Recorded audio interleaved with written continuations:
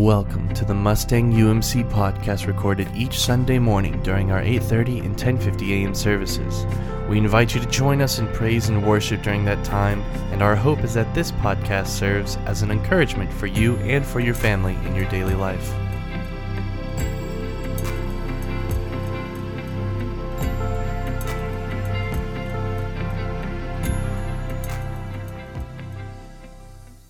So we come down to the time in our worship service in which we hear the Word of God preached. Today, our scripture comes from the Gospel of John, chapter 2, verses 1 through 11. This is John chapter 2, verses 1 through 11. Let's give our attention to the reading of God's holy word. On the third day, there was a wedding at Cana in Galilee, and the mother of Jesus was there. Jesus also was invited to the wedding with his disciples. When the wine ran out, the mother of Jesus said to him, "They have no wine." And Jesus said to her, "Woman, what does this have to do with me? My hour has not yet come." His mother said to the servants, "Do whatever he tells you." Now there were 6 stone water jars there for Jewish rites of purification, each holding 20 or 30 gallons. Jesus said to the servants, "Fill the jars with water," and they filled them up to the brim. And he said to them, "Now draw some out and take it to the master of the feast." So they took it. When the master of the feast tasted the water, now become wine, and did not know where it came from, though the servants who had drawn the water knew, the master of the feast called to the bridegroom and said to him, "Everyone serves the good wine first, and when people have drunk freely, then the poor wine. But you have kept the good wine until now." This is the first of his signs Jesus did at Cana in Galilee and manifested his glory, and his disciples believed in him. This is the word of God for the people of God. Thanks be to God. Amen. Amen. You all may be seated. Let us pray. And so, Lord, we pray for your goodness, your mercy, your truth, and your word to be revealed to us. Amen. So my wife and I have been married 16 plus years, and just probably like all of you, if you got married, that wedding day is supposed to be perfect, and it's not, right? There's always stuff that happens when you have so many details being put together, and so we had a few things that happened in our wedding that didn't quite go the way that we planned. My favorite part was when we got to the ring ceremony. Now, there had been some pre-wedding ceremony drama because my wife had lost her tiara. That's a story for another day. But it sort of threw everything in the bride's room, and a little bit of just things were disrupted for a little bit. Meanwhile, in the groom's room, we're just eating and having a good time, and I know nothing. All right?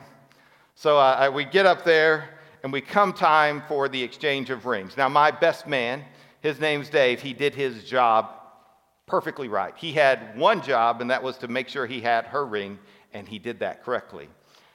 So when it came time, and they said, "All right, can you get your rings?" I went to Dave. He pulled it out of his pocket. He got it. When Heather looked back at her maid of honor, whose name I won't use because she did not quite do everything right, she realized that she did not have the ring.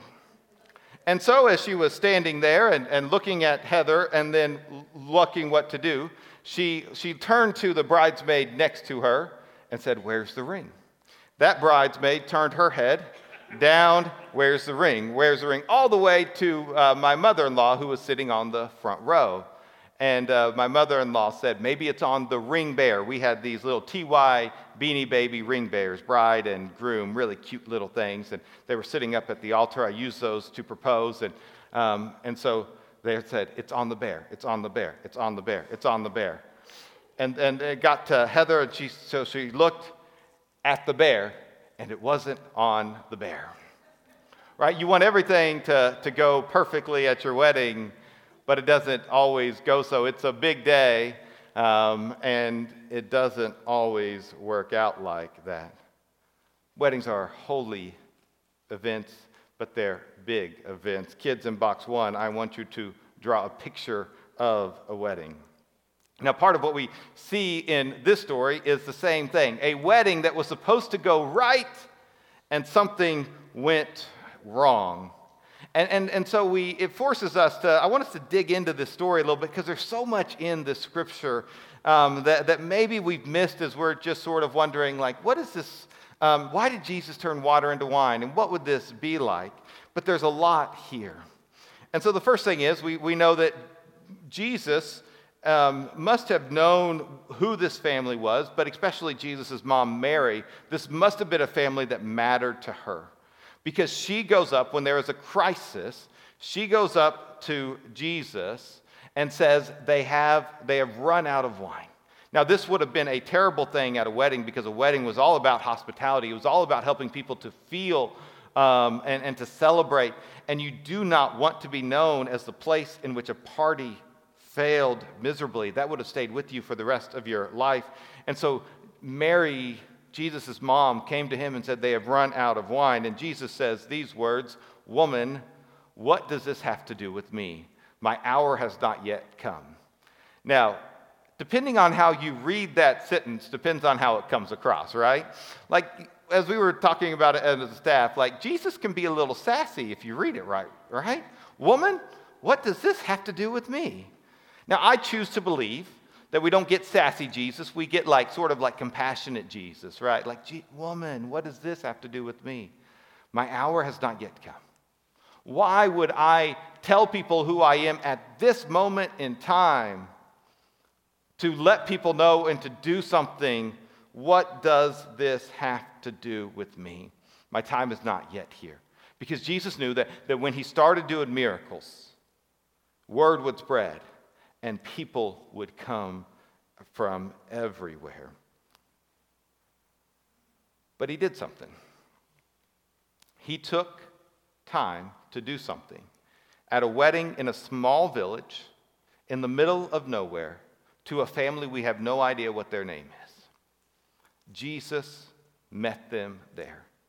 And so one of the first things I realized about this text is that in the history of the world, maybe this wedding was just like one of millions of weddings that happen. And they're big to those people who are there, but they're not always big to everybody else. But to those folks, it was the big day. And what I've learned is that your moments matter to Jesus. It's easy for us as people to think, God, you've got bigger problems on your mind.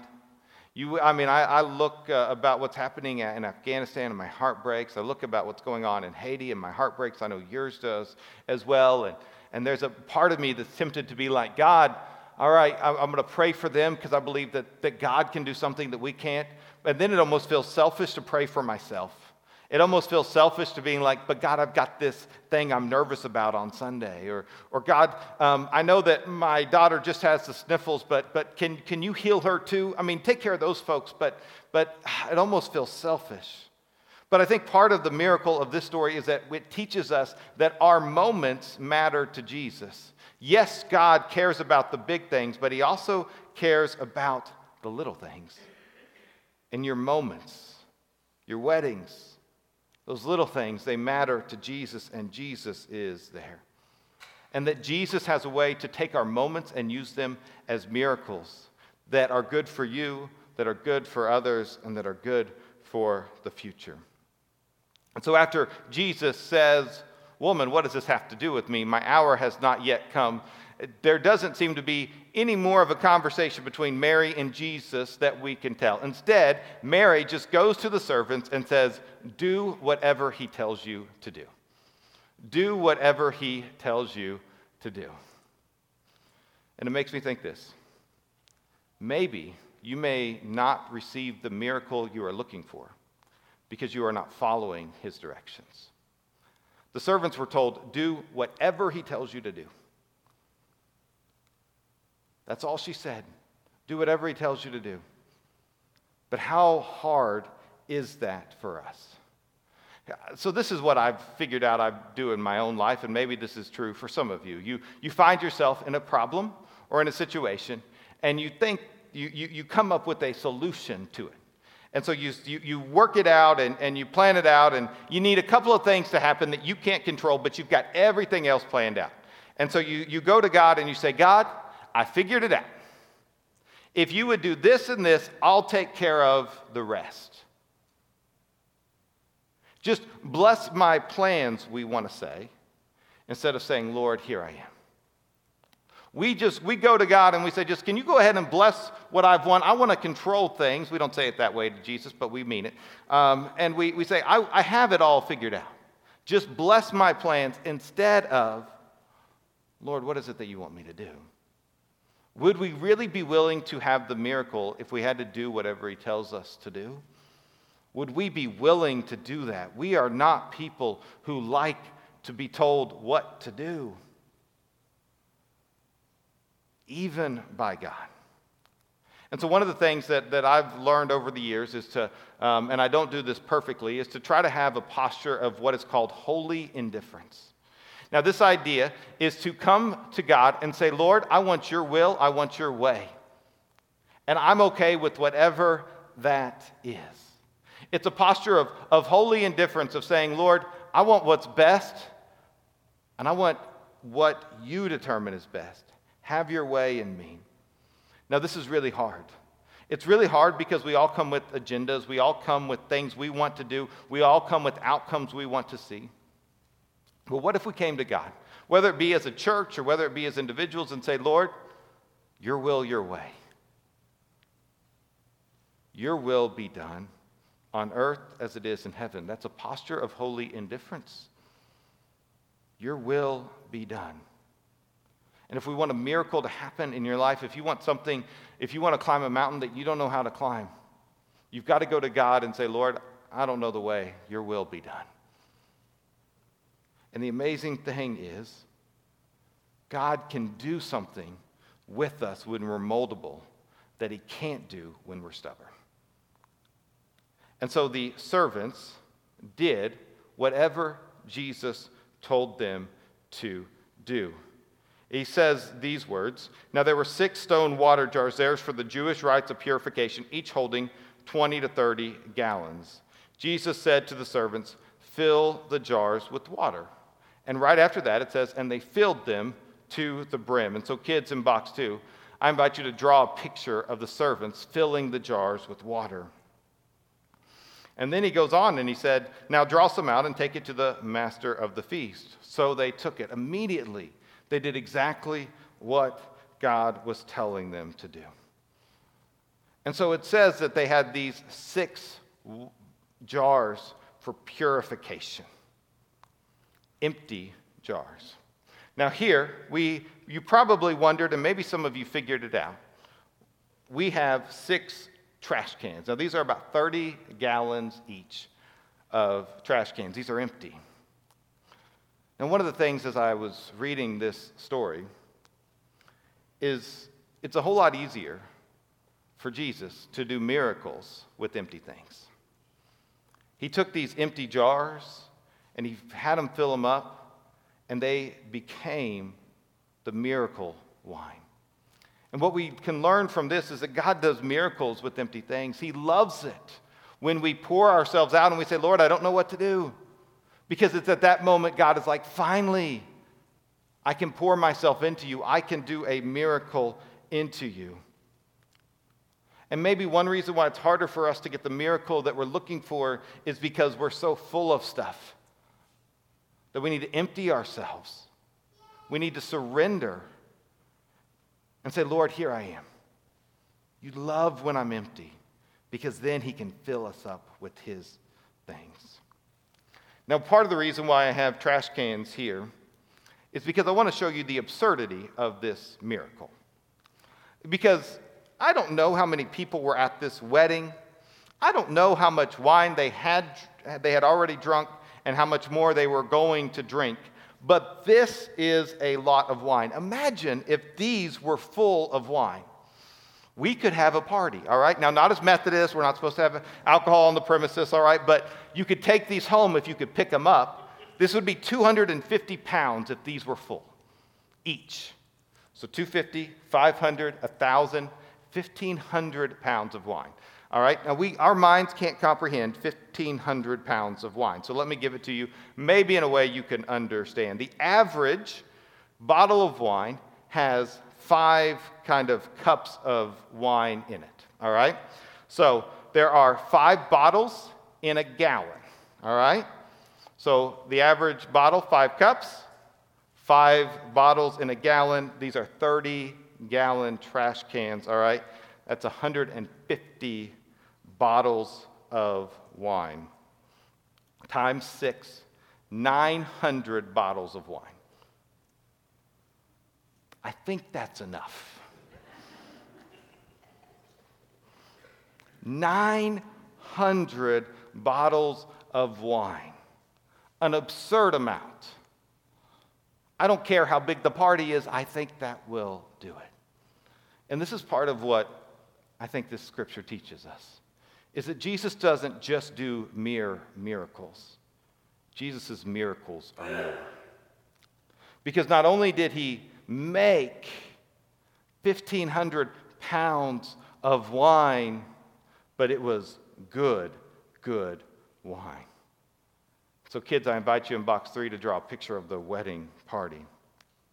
Because it was the best wine. They took the wine to the master of the ceremonies, and when he tried it out, he marveled at how it tasted. He celebrated them for saving the best towards last. Now, I don't even, if the 1,500 pounds or the 900 bottles of wine, just imagine how much that would have cost to get the best wine at 900 bottles. I don't know if you buy wine. I don't know if you drink wine, all right? But if you were to get the best wine, we looked it up. There are some absurdly hundreds of thousands of dollars bottles of wine. Let's take those out of the equation, right? All right, what if it was just a $100 bottle of wine? What if Jesus did a $90,000 miracle for a family in one night? How absurd is that?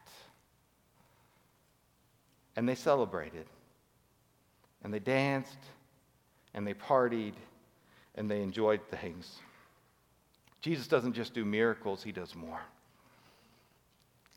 He redeemed a family through this miracle, a family that would have been destined for embarrassment for the rest of their lives. Oh, they were the ones who threw the party and ran out of wine. He kept a party and a celebration going. He proved to his disciples who he was. I don't know if you noticed at the very last words of our scripture, it says, and his disciples believed in him. They didn't just believe him, they believed in him. Sometimes we need a sign or a wonder to remind us and to help us to believe in him. Shows that our moments matter to God. But I'm still was confused about this part, is why a wedding? I mean, that seems like that's a significant thing. That the first celebration, the first miracle would happen at a wedding. And I think in some ways it is a symbol of what God has come to do. Now, the wedding is the biggest day for a lot of people. I mean, I remember learning, it took me a little bit of time to understand, but when I realized that my wedding was the biggest party my mother-in-law was ever going to throw, some things made sense to me. I'm like, why does this matter so much to you? It's our wedding. Because it's her party, this huge ordeal. Oftentimes when people say, what is the best day of your life? We say our wedding day. When I meet with couples, one of the first things I say is, when is the big day? When Heather and I, we got engaged on Friday, February the 13th, 2004.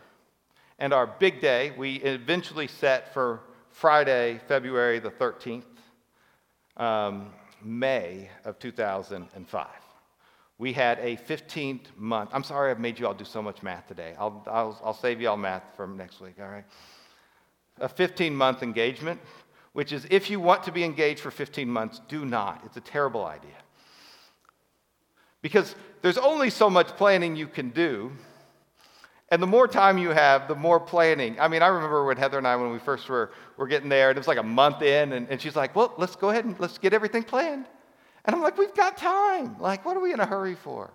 Right? But we just planned, and then we planned, and then we replanned, and then we replanned. She had a binder, like all this thick of all this stuff. And we put all this energy and detail into it. Now that I'm a pastor, I want to tell couples, just like calm down, like just relax. And I sit with couples and I tell them this. I say, look, I care about your wedding ceremony. I'm not going to embarrass you. I'm not going to say something weird. I do good weddings. Don't worry about it. But I care way more for your marriage than I do your wedding. And so often what happens is that we get so focused on the party that we miss out on the relationship. We spend hours and hours and hours planning every detail of the party, and they spend 4 hours with me in premarital counseling. Every couple I've ever done a wedding for, it's been like this. And I think that for some of us, we have to understand that Jesus will take care of the party. Jesus will take care of the party. He wants us to invest in the relationship. For a marriage to work, it involves two people coming together and saying, no matter what, I choose you, for better, for worse, in sickness and in health, till death do us part. It's an insane commitment that we make together, but what we're saying is, I choose you and I choose relationship. And just as we choose a partner for a wedding, so too do we have to choose Jesus. And do we have to invest in the relationship? We don't just come up one time and get baptized with the waters of baptism and everything is going to be good. It is a relationship with Jesus that matters most. It is a relationship in which we pour ourselves into God and we say, God, I want to walk with you. I want to journey together with you, for better, for worse, in sickness and in health, for richer and for poor, till death do us unite. Because the truth is, as we walk with Jesus on this earth, we prepare to party in heaven. Now, sometimes people say, Aaron, what does heaven look like? And are there really streets of gold? And I don't know. And honestly, I don't care. Because I just know that whatever I imagine heaven to be, it's going to be better. That whatever I think, oh, this is what my mansion will look like, it's going to be better. And we're going to be together with God forever. And so I think part of this miracle is that Jesus reminds us that he saves the best for last. We have some wonderful things that happen here on earth. We have some wonderful celebrations, and it's so great just to relax and enjoy and to dance and to party. But Jesus saves the best for last. And so I love that song that we sang earlier. Forever singing, holy is the Lamb. My friends, there is a party that's here. It's a foretaste. It's a drop in the bucket of the immeasurable party that's ahead of us. And so it's really important that we become people who commit our lives to a relationship with Jesus, in which we devote ourselves to who God is and what God is doing. And that we say, Lord, I want to walk with you all the time. That we unite ourselves with Jesus. And so today, and maybe you made this commitment a long time ago, but maybe you've never made the commitment to say, I do to Jesus. Lord, I trust you. I want to follow you. I want to live with you. And I want to take care of this relationship so that you, and I trust that you're going to take care of the party. And I think for all of us, it's so easy to get busy doing the things instead of being with Jesus. And so as we come to a little time of prayer, I'm just going to invite you to just be with Jesus. Just take care of that. Sometimes we can get so focused on all these things to do, but what if we just sat and we're still? And what if we breathed in his grace? What if we took it all in?